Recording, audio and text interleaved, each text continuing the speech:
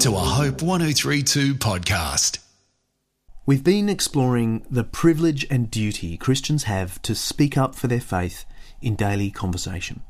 We've seen that this is a task for every believer, not just for pastors or evangelists. We've also seen that speaking for Christ flows naturally from our loyalty to Him.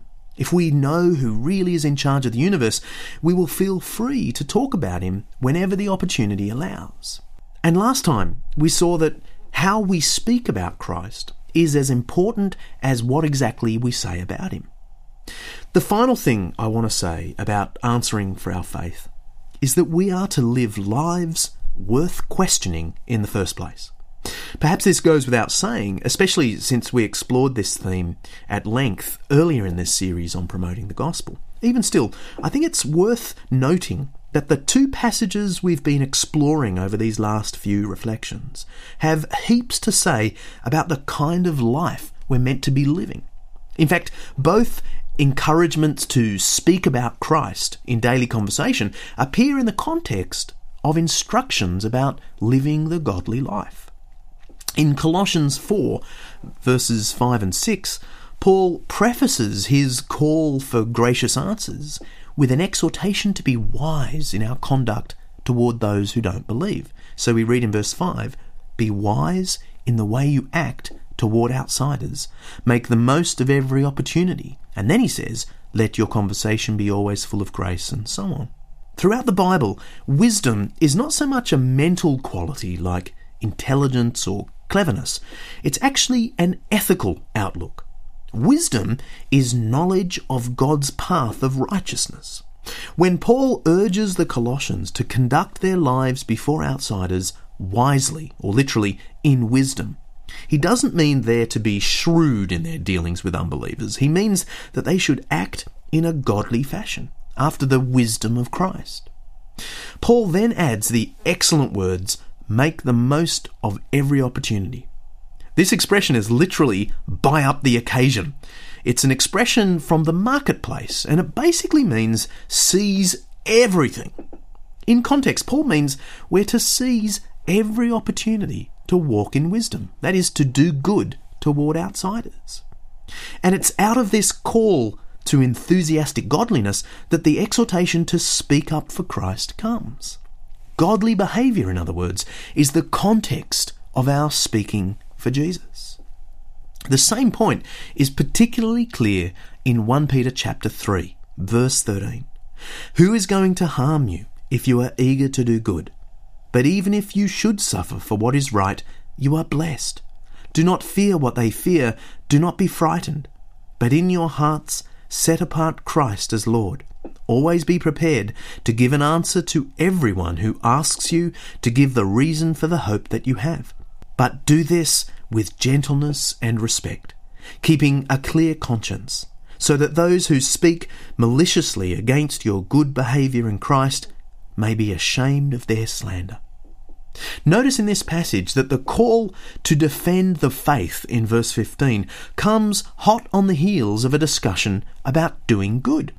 More than that, verse 16 makes clear that it's precisely the believer's good behaviour that provokes the slander that requires the gentle response. The logic is pretty clear. Devotion to doing good is the context out of which we are to speak. What exactly is the good behaviour believers are to practice and out of which they are to speak? Well, Peter describes it beautifully at the beginning of this part of 1 Peter chapter 3. So in verse 8 we read, "Finally, all of you live in harmony with one another. Be sympathetic, love as brothers, be compassionate and humble. Do not repay evil with evil or insult with insult, but with blessing." The life out of which we are to speak is not simply a moralistic life. It's a life of humility, compassion, non-retaliation, and so on. In other words, it's the life of love. Christians may not stand out in this world simply by being nice and ethical. Plenty of people in the world are merely ethical. But Christians will stand out if they live the life described here, the life epitomised by Jesus himself. The point is simple. We are to live lives worth questioning and then offer answers worth hearing. Steve is a plumber in Queensland, and for most of his life he was a typical Australian sceptic when it came to things religious. He was not an atheist, but he never attended church, and his contact with Christians over the years had left him with the impression that many of them were hypocrites. Steve did have time for one Christian, though, his cycling buddy. And each Saturday morning, both of these guys in their 40s would hit the road for an hour or so, keeping the heart rate up and striking up the occasional conversation.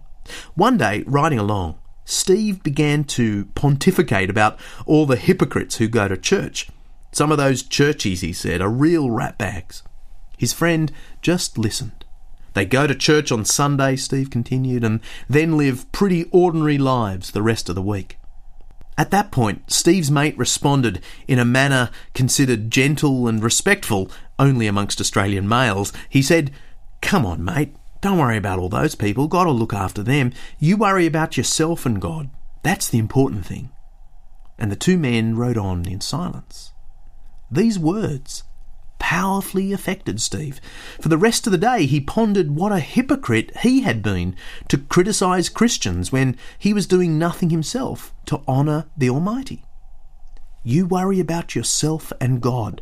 These words went around and around in his head. By evening, Steve was convinced that he was the one with a spiritual problem. He got alone and uttered a prayer, an apology to the God he'd been ignoring all his life. And the next day, Steve took himself to church, along with all the other hypocrites, and to the surprise of everyone, including himself, he devoted his life to Christ. The next time Steve went riding, he told his cycling buddy that he'd become a Christian, and he also told him how those few words the week before had powerfully affected him. To Steve's amazement and amusement, his friend had no recollection of what he had said.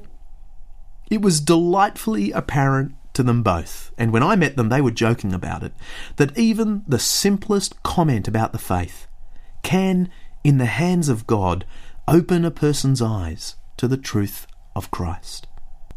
Never underestimate the small or large things you do and say in promoting the gospel to those around you. It's God who is the evangelist. It's His work. We're just called upon to be faithful each moment of every day. We aren't all evangelists, but we are all given the privilege through our prayers, our finances, our lives of love, our church services, and our daily conversations to promote the gospel to the world around us. Hope 103.2. Thanks for listening.